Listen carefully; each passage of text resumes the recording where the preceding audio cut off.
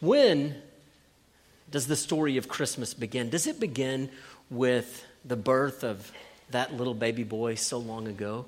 Or does it begin with the angel announcing to Joseph and to Mary that he was on his way? Or was it Caesar's census?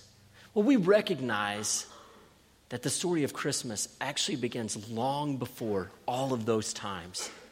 In fact, it was eternally in the heart of God, but it begins long before the birth of Jesus. In fact, it goes all the way back to creation. It goes back to the garden. This is when the story of Christmas really begins. You see, it was in the garden that God had created this amazing paradise, this place that was perfect and beautiful.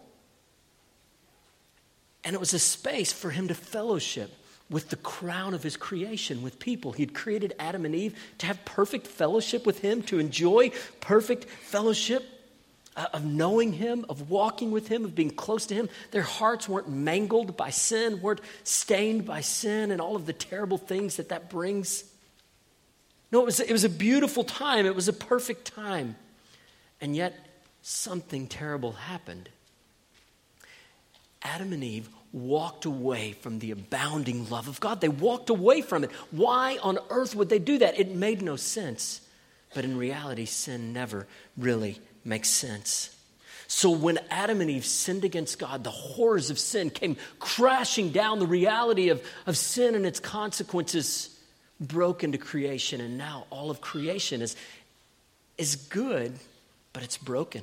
And every human heart is broken, yes, ruined by sin. All of creation suffers under the weight. So any serious discussion of Christmas really has to begin here. It has to begin in the garden. And it was in the midst of this awful scene, this scene of Adam and Eve rejecting the rule of God in their lives, his gracious rule, as they're standing there holding that forbidden fruit, as they go and hide and scurry away. It's in this awful scene that God comes and offers mercy. You see, he would promise there in the early chapters of Genesis to send a Savior, to rescue. And God would later call out a people to himself, and he would give them his law, and he would call them to faithfulness. But like us, they were never truly faithful. In fact, his people lived in reckless rebellion. And so God would send his prophets to come and to call them to repentance and to offer them hope. And this morning, we're going to read from one of those prophets, the prophet Isaiah. The prophet Isaiah spoke some 700 years before the time of Jesus' birth, and he called the people to repentance to God and to find hope in God. And they were in a tough situation when Isaiah prophesied to them. There was all sorts of trouble. The surrounding nations, Assyria, would be coming after them. Later, Babylon would be coming after them. They found themselves, particularly because of their sin, facing a lot of heartache. And like God's people of old, we too turn away from him. And we feel the weight of our sin. And not just that, but we feel the weight of the effects of sin. We feel the weight of just circumstances and suffering. We recognize that as good as things are, they're still not right. How can things be right? How can things be made right in a world like our own that's broken? What is our redemption in the face of sin and suffering? That's what we'll think about this morning as we read in Isaiah 61.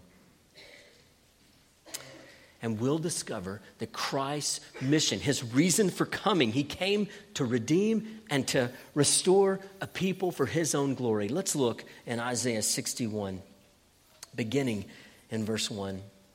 The Spirit of the Lord God is upon me, because the Lord has anointed me to bring good news to the poor. He has sent me to bind up the brokenhearted, to proclaim liberty to the captives, and the opening of the prison to those who are bound, to proclaim the year of the Lord's favor and the day of vengeance of our God, to comfort all who mourn, to grant to those who mourn in Zion, to give them a beautiful headdress instead of ashes, the oil of gladness instead of mourning, the garment of praise instead of a faint spirit, that they may be called oaks of righteousness, the planting of the Lord, that he may be glorified. This passage teaches that Jesus redeems and restores lives shattered by sin and suffering. Jesus redeems and restores lives that are shattered by sin and suffering. If you look back into chapter 60, the prophet tells of a coming time when God's people would experience incredible blessing. And here in chapter 61, we see who is going to bring those future blessings. Now, as you look in verse 1, the speaker is sort of mysterious. We don't know exactly who the speaker is. But as you continue reading in chapter 61 and you look at what the entire book of Isaiah has to say, what the surrounding verses have to say, when you consider all of Scripture together, the identity of this speaker becomes quite clear. This is none other than the Messiah. This is Jesus Christ. He comes by saying, or he begins to speak by saying, the Lord's Spirit is upon me. The coming Messiah, the Son of God would come, and he would be given a mission from God himself.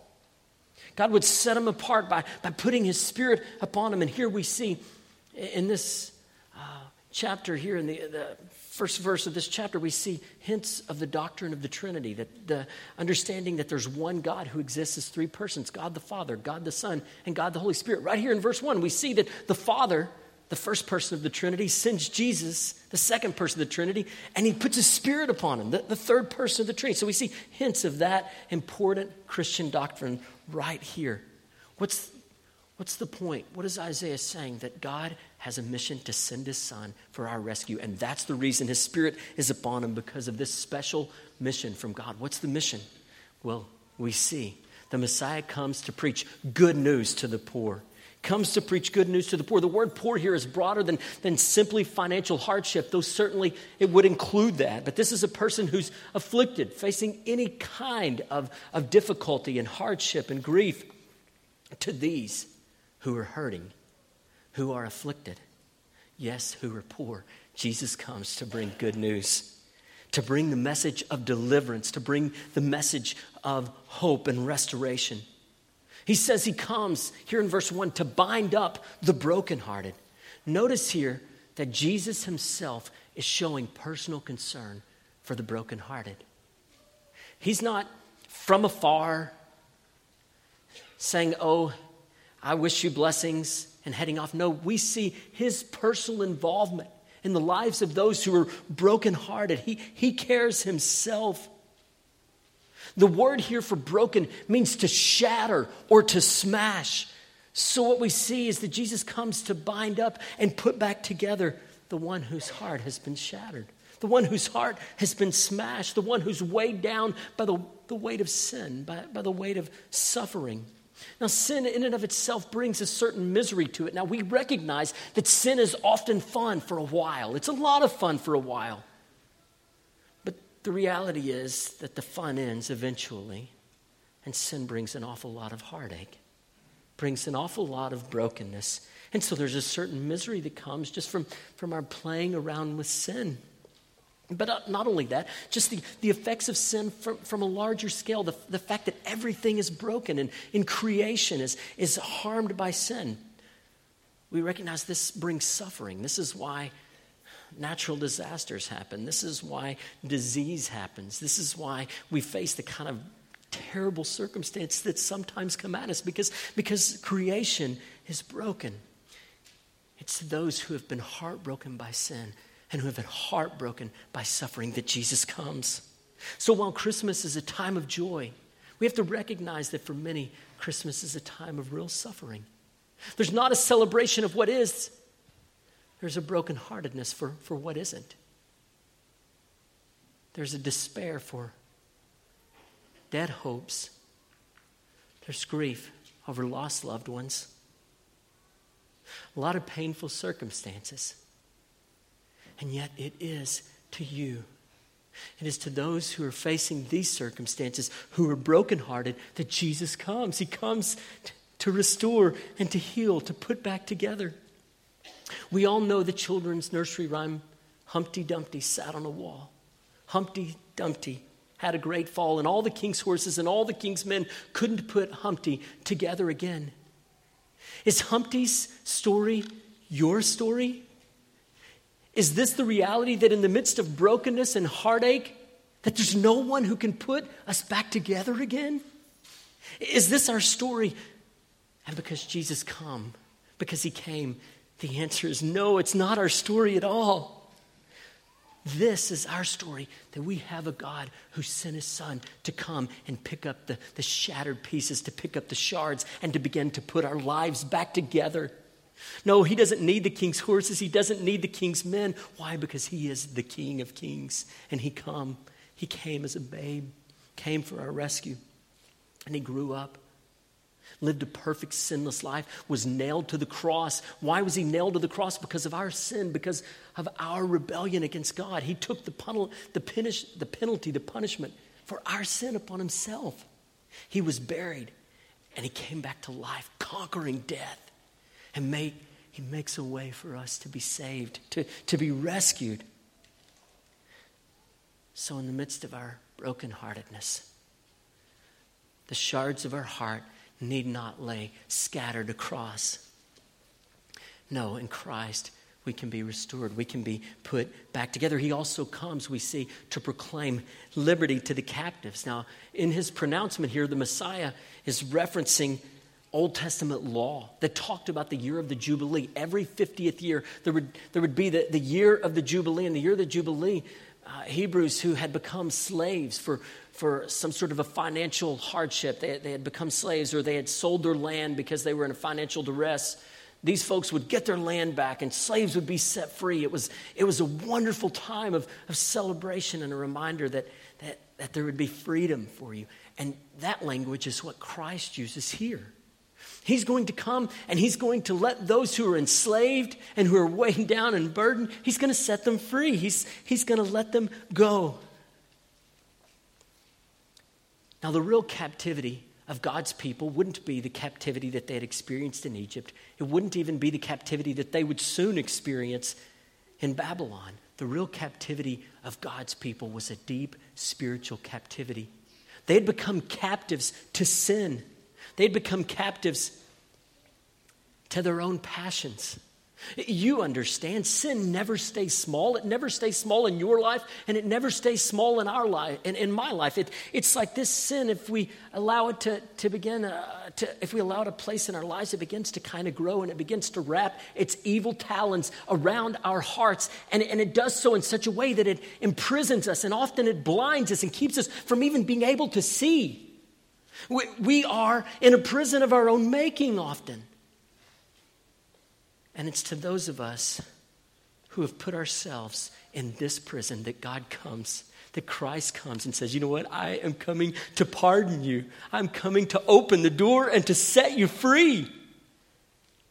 Yes, from the prison of your own making, I will set you free. Christ will swing the doors of the prison of our sin wide open. In verse 2, we see that he comes to proclaim the year of the Lord's favor. So he says, God's favor, this time, it's now come. In the midst of darkness and devastation, God has a plan to restore and to rescue. Now, if we turn over to Luke chapter 4, and let's do that, Luke 4, and look in verse 16. This is the beginning of Jesus' public ministry, and he's going to cite these verses that we're talking about in Isaiah. So Luke 4, beginning in verse 16. And he came to Nazareth, where he had been brought up. And as was his custom, he went to the synagogue on the Sabbath day, and he stood up to read. And the scroll of the prophet Isaiah was given to him. He unrolled the scroll and found the place where it was written, "The Spirit of the Lord is upon me, because he has anointed me to proclaim good news to the poor.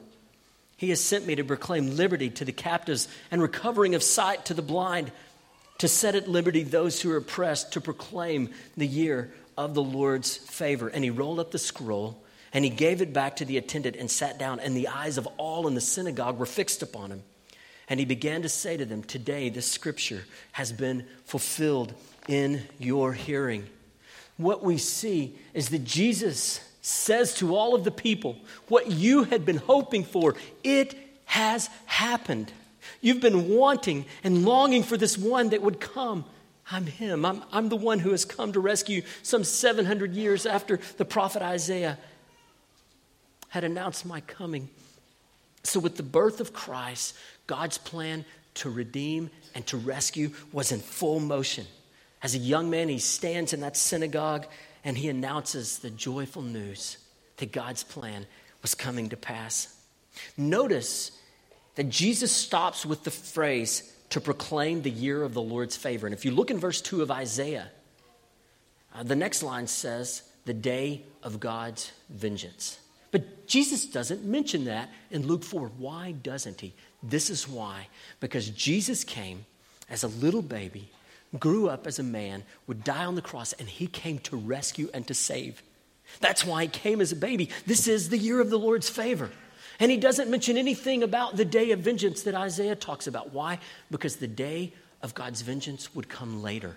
The day of God's vengeance would come when Christ returns again. You see, he came as a babe the first time, but when he comes again, he will come as a warrior king, one who will conquer the evil kingdom of darkness, one who will overturn all of the effects of sin, all of the suffering. He'll put an end to Satan's rule. He'll put an end to all those, to all who would rebel against God's sovereign rule. That'll all end. But Jesus doesn't mention that. Why? Because this is the year of God's favor. One need not experience the day of God's judgment because it's the year of God's favor. How do we experience the favor of the Lord? Well, we turn from our sin and we put our faith in him. We call out to him. We believe in him. Jesus says just that in John 5:24. Truly I tell you, anyone who hears my word and believes him who has sent me has eternal life and will not come under judgment. He's passed from death to life. You see, when we turn from our sin and we put our faith in Jesus, when we call out to him in simple faith, he saves, he rescues, and we can know him in the year of the Lord's favor. We don't have to know him in the day of his vengeance. But if you refuse to believe, if you reject his message, then you will know him as judge. You won't know him in the year of the Lord's favor.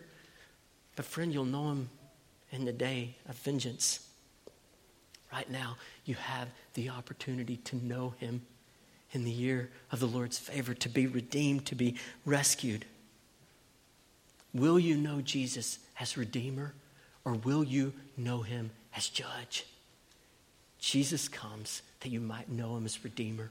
And we see here at the end of verse 2 that he comes to comfort those who mourn. He comes to help those in despair. Verse 3, he says that instead of ashes of mourning, there would be a beautiful headdress. And in this time, often one would mourn by putting ashes up on their head. And these ashes would signify gloom and despair and mourning. But the Messiah is going to come and he's going to say, wipe away those ashes of gloom and put on this beautiful headdress, this crown of beauty to signify joy and celebration. And he said, put on the oil of gladness, another custom in the midst of celebrations to anoint one with oil.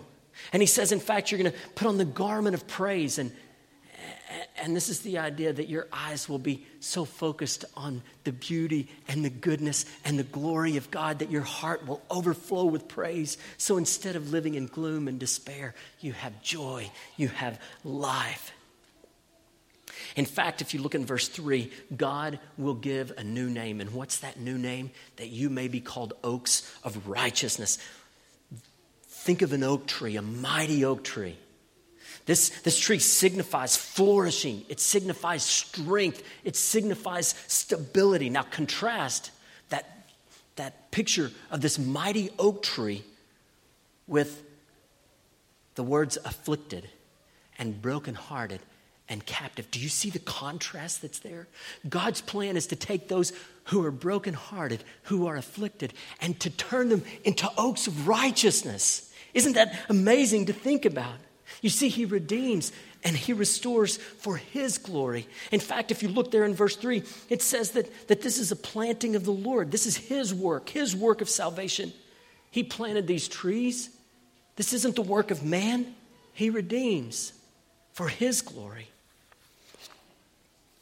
And so, let's think more together about what this looks like in our lives. First, Christ came to set you free from the merciless grip of sin and suffering. He came to set you free from the merciless grip of sin and suffering. He came to release you of the prison that is sin. He came to unlock the door and to let you off the hook, to pardon you. The poverty that is sin, it's over. You're made whole, yes, rich when you're in Christ. Do you remember when you were a kid playing with your dad or grandpa or uncle? Your dad might get you in a grip. He would hold on to you and you couldn't get out. Your only hope of getting out of that grip was his mercy. Now, this is what we see when we look in Scripture regarding sin. Sin gets a hold of you and gets you in its grip. And it wants to hold you. And it will not let you go because understand, Satan has no mercy. Sin will not be your friend. Sin holds you in that grip. You have no hope of getting free on your own. Your hope of getting out of that grip of sin is that you have a Redeemer who would come and release the power of sin and the grip of sin. And you have that when you turn to Christ. You have just that. You have a Savior, a rescuer, a Redeemer. It is Christ who comes to set the prisoners free. So we've seen that Christ comes to set us free from the merciless grip of sin and suffering. Number two, Christ came to gladden hearts sickened by sin and suffering. He came to gladden hearts sickened by sin and suffering. What do the scriptures say? He came with good news.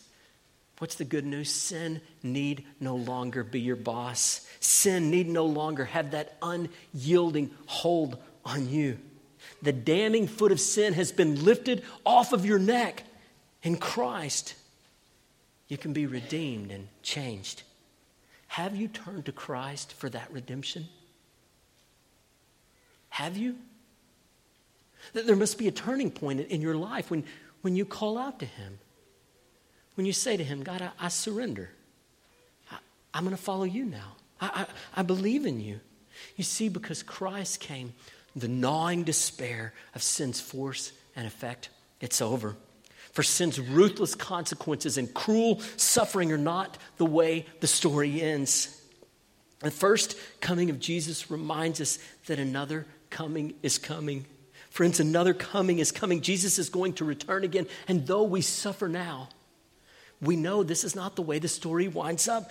For when He comes again, the suffering is going to be unwound. It's going to be undone. To those who are hurting and afflicted, He brings great news. The day's coming in which these horrors of sin and suffering are going to become overcome. Yes, engulfed in God's deep love, His greater love. There will be joy unspeakable when this day comes. This will be the new creation when God recreates that paradise where He has perfect fellowship with His people. In fact, Revelation 21, verses 4 and 5, give us a picture, a glimpse, just a glimpse of the joy that's ahead. He will wipe away every tear from their eyes. Death will no longer be. Grief, crying, and pain will be no more because the previous things have passed away. Then the one seated on the throne said, look, I am making everything new. So because Jesus come, the clock is winding down on the devastation that is brought by sin. And because we know these gospel truths, our hearts can be glad even in the midst of great suffering, even in the midst of difficulty and hardship. A couple of weeks ago, I was visiting with folks after church, and any of you who have stuck around for any amount of time know my kids are usually running around. And I noticed, I'm always kind of trying to survey, where are they? I noticed I couldn't see my boy and started kind of looking. And I noticed that one of those flags was laying in the floor. And I was pretty sure that was a clue as to his location. Wasn't positive, but I was suspecting that. So I walked over there and I began to say his name. And Landon came running out of that room that's behind the piano here. And he was crying. So I picked him up and I said, baby, what's the matter? And he was looking at the flag. And he was scared that he had broken that flag. Well, of course, it was just out of its base. It wasn't broken. It was all right. But he ran and scared. He ran and hid because he was scared. He'd been doing something he knew he wasn't supposed to do. I had told him, don't play with the flags. And he had done exactly opposite of what I had told him to do. And after doing so, he found himself like we find ourselves with sin. Broken and hiding and feeling pretty miserable. This is a picture of us. We know what we do is wrong. We do it anyway, and eventually the weight of our sin, it catches up with us, that the flag's broken. And we try to hide out in our sin. We try to find our own solution. We try to find a way to make it better on our own. We hide. But friends, this is why Christ came. You don't have to run and hide. You can run into the hands of your Father. You can run into His arms. His arms are open wide for your redemption, for your restoration. This is the story of Christmas. This is what it's really about. Christ came to forgive and to heal sin-sick hearts. What good news is that? So run to Christ. Find redemption, find restoration, find joy and life and forgiveness. So we've seen that Christ came to gladden hearts that were weighted by sin's awful effects. Number 3, Christ came to form and grow a people in which sin's horrors would be undone. Christ came to form and to grow a people in which sin's horrors would be undone. Now remember, rewind with me just for a second. Back in the Garden of Eden, Adam and Eve enjoyed perfect fellowship with God. What an awesome experience to think about. Their hearts and minds not weighted by any of the things that weighed our hearts and minds down. And yet sin destroyed that. But that's exactly what's going to be undone. That's exactly what God is going to change and transform. You see, because Jesus came, the brokenness that we know that is sin and suffering, it's being undone. When you come to know Jesus, when you're regenerated, when you're saved, God begins to change you and shape you and remake you. On this side of heaven, we'll never be all that God intends for us to be. We'll realize that in the new creation. But on this side of heaven, God's plan is that you're constantly, always growing and becoming more like Him, loving Him more, knowing Him more. Now, do you see, think with me for a second about this. Do you see how this undoes what sin does? What does sin do? It causes affliction and brokenheartedness, causes captivity. In a sense, you could say that sin causes you to rot away spiritually until you die. But when we come to Christ as our Redeemer, as our Restorer, what we find is that God completely undoes that. And He gives you life. He makes you like an oak of righteousness. He makes you this picture of strength and stability and flourishing. I don't mean that physically. You may be struggling physically or in other ways, but I'm saying spiritually, He forms you into a mighty oak of righteousness. That's the opposite of what sin does. He's undoing what sin does. That's why Jesus came, to restore, to rescue. Now, this restoration that we enjoy now, if we know Christ, it'll be completed in the new creation. And then not one mark of sin's horrors will be left in your life. Not one mark of the awful consequences of sin and suffering will be left. No, all will be glory in Him. We'll be perfectly righteous and enjoying incredible fellowship with God like Adam and Eve before the fall. Only in this new creation, our hearts won't be prone to wonder. We'll be perfectly satisfied in the beauty and the greatness of our Lord. So Christ came to form and to grow a people in which sin's horrors would be completely undone. This time of year, we're thinking an awful lot about gifts, aren't we? Buying this gift or getting that gift, those kinds of things. But what is more precious than the gift of a newborn? What's sweeter than looking at those tiny fingers, those miniature toes, looking at those adorable little eyes, hearing the little sleep grunts and seeing the little sleep smiles? Man, you see that. And a new life, a newborn means new life. It means new joy. But that babe that was born so long ago doesn't just mean new joy. Friends, it means eternal joy. It doesn't just mean new life. His birth means eternal life.